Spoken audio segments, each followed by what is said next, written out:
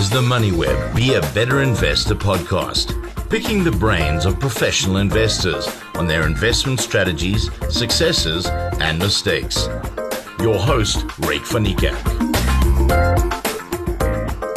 Welcome to this week's edition of the Be a Better Investor podcast. It is the podcast where I speak to professional investors about their investment journeys, and we discuss when and why these professional investors became interested in investment and when and why they took the decision to become a professional investor.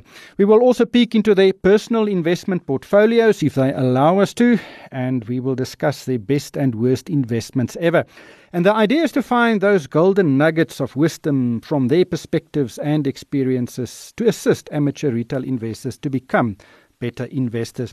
My guest today is Jonji King. She's the Chief Investment Officer at Alexander Forbes. Now, she's been in the business for more than 21 years. She started out as a hedge fund manager, research analyst at Henderson Global in the UK. She later moved to the Swiss group EFG Asset Management. She returned to South Africa in 2009 to assume the position as CIO of Cavio. And in 2017, she joined Alexander Forbes as the Chief Investment Officer. Jonji, thanks so much for your time today. First, tell us, where did you grow up and when did you decide you wanted a career in asset management? Thank you for having me today. So I grew up in North London and I went to a normal school and did all the usual subjects. And when I was about 17, in England, you have to choose 3 subjects, and I knew that I wanted to do maths, I knew I wanted to do English, and I didn't know what else to do. And at that time, there was an economics teacher, and they said, well, why don't you try economics? So I went off, did my economics A-levels, and then did an economics degree. And it's while I was doing my degree that I was exposed. I'd never had any experience in investing, and my parents didn't have investment portfolios or anything of that nature, so my background was not in investments, so I hadn't grown up with it. But when I was doing my degree, it was then that I was exposed to this wide world of investments. And I just found it so fascinating and fluid, and every single day was different.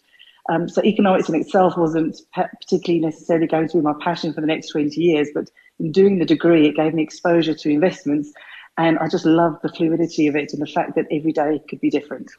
Did you participate in those mock competitions, those investment competitions you normally see at high school and university level, just to try and show you how it works? I didn't, actually. I did participate in the sense that I watched and I learned from people who'd obviously grown up and understood a lot more about markets than I did at that stage of my life.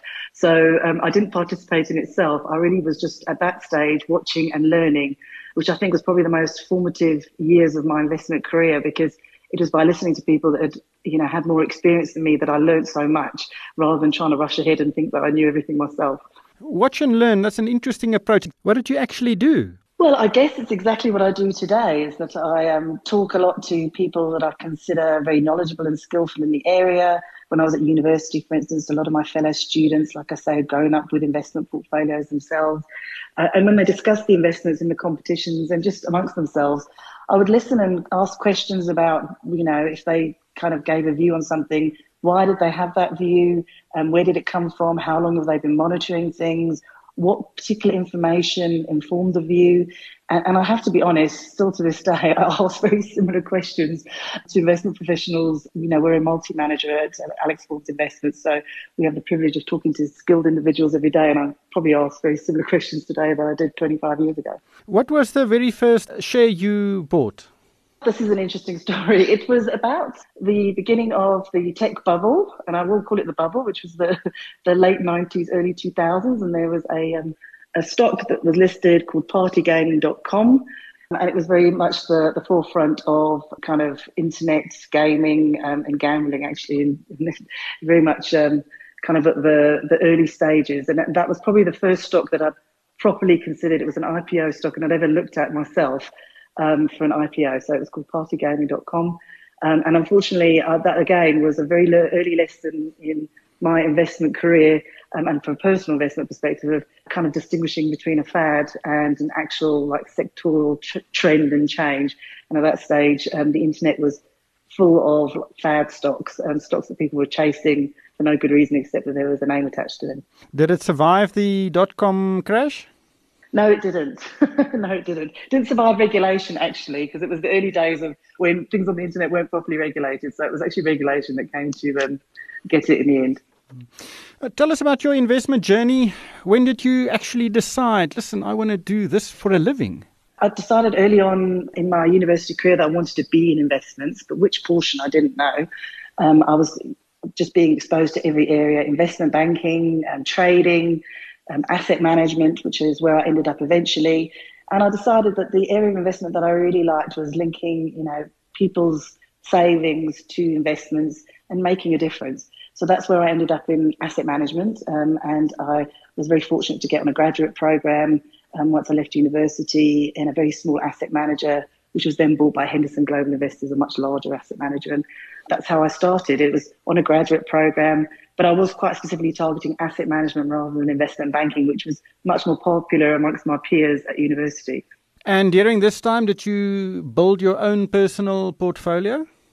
I didn't. I actually, again, I wanted to learn. I wanted to make sure that at that stage of my career, I was really focusing on my career and making sure that I was getting all the right information to be a good investor for other people's assets. I think sometimes personal portfolio investing is a very different risk profile to trying to invest from a perspective of being a custodian of other people's assets. So at that stage of my career, and like I say, it was very early on, trying to understand how I could make a difference and do the best I could for our clients. That's a very good point, because if you invest on behalf of people saving for retirement, the mandate and your responsibility is totally different to you investing in your personal capacity, and normally that approach would be a lot more aggressive. Have you ever considered yourself as being an aggressive investor? I would say everybody who knows me, and I would describe myself as this, well, absolutely not, probably the opposite, very conservative. I think it was my roots when I started investing professionally. It was with retirement monies, which, from a perspective of risk profile is, very much more of a conservative, not discretionary. And again, exactly to your point, personal investing has a very different risk profile. Obviously, with your own personal assets, you can gauge your own risk profile. But when you're thinking about being a custodian, a fiduciary for other people's assets, it's around making sure that risk profile really suits what the long-term goals are of those clients. So they are very different and different mindsets. And I would say myself specifically, much more I'm definitely not on the aggressive end.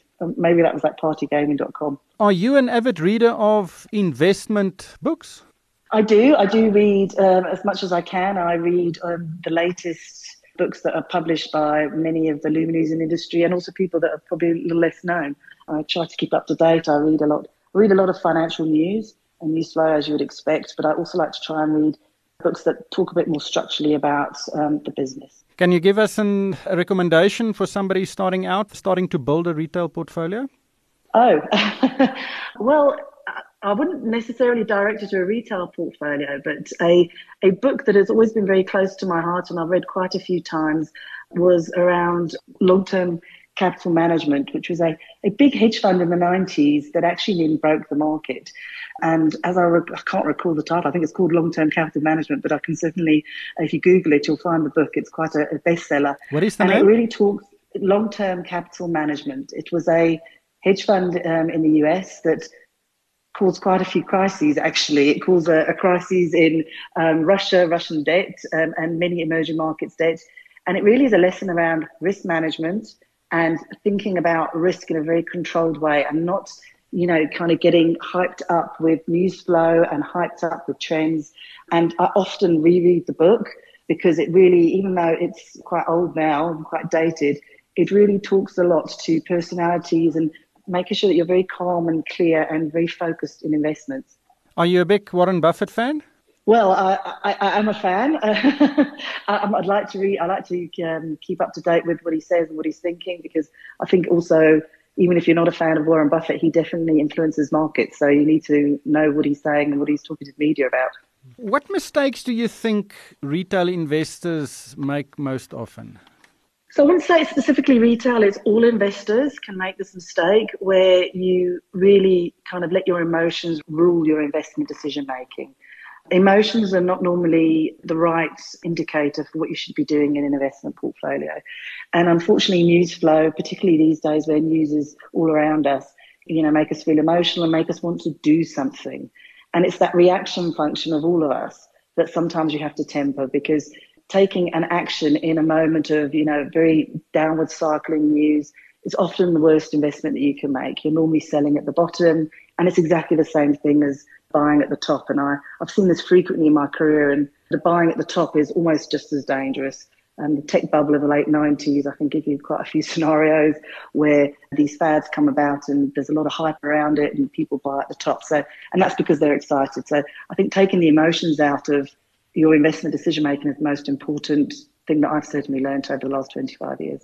And then lastly, and this is the question most of the people I interview, they start to giggle, and then the answer is normally very, very interesting. What is the best investment you have ever made, and conversely, what has been the worst one you've ever made? I was going to try not to giggle there. The best investment I've ever made. The best investment I've ever made in a portfolio is over much earlier on in my career, and it was in multi-management, where we were looking at asset managers across Europe and in the US, and we came across an asset manager in the US that was talking about a mortgage crisis, and it was quite interesting, and we had many meetings with him, and it was the only asset manager of all the hundreds that we've been talking to over our investment meetings that even had any information or even indicated that there was this crisis. So we thought it was interesting. We bought into the portfolio, and the rest, as they say, is history, because obviously the GFC followed, the global financial crisis, and that particular asset manager, who wasn't very well known and actually didn't have a lot of assets, then blew the lights out and then was on everybody's radar. His name was John Paulson. But that was probably one of those investments where you look back and you think it was all the combination of all the experience that I'd been accumulating that had made me look and think that was an interesting perspective. In the same respects, thinking about that, investments that haven't gone the way that you'd like them to, it's been where you've been influenced by other factors outside of what you would call as your process of philosophy. Never deviate from that. Whatever your process is for investing, and if you ever deviate from that, that's normally where you have an investment that doesn't work out the way you want. And that was where, again, in multi-management, if you deviate from the process and you invest with an asset manager that's not necessarily follow, you haven't gone through the process and, not to tick the boxes, but it gives you the necessary factors that you need. And unfortunately, over my career, again, if you deviate, that's the worst thing. I can't say exactly which one. I've had a couple much earlier on in my career, but that's definitely a lesson learned. Jonji, thank you so much for your time today, and good luck with your investment future. I'm sure you're going to hit a lot more winners than losers. Thank you very much. That was Jonji King. She's the Chief Investment Officer at Alexander Forbes. Show me the money.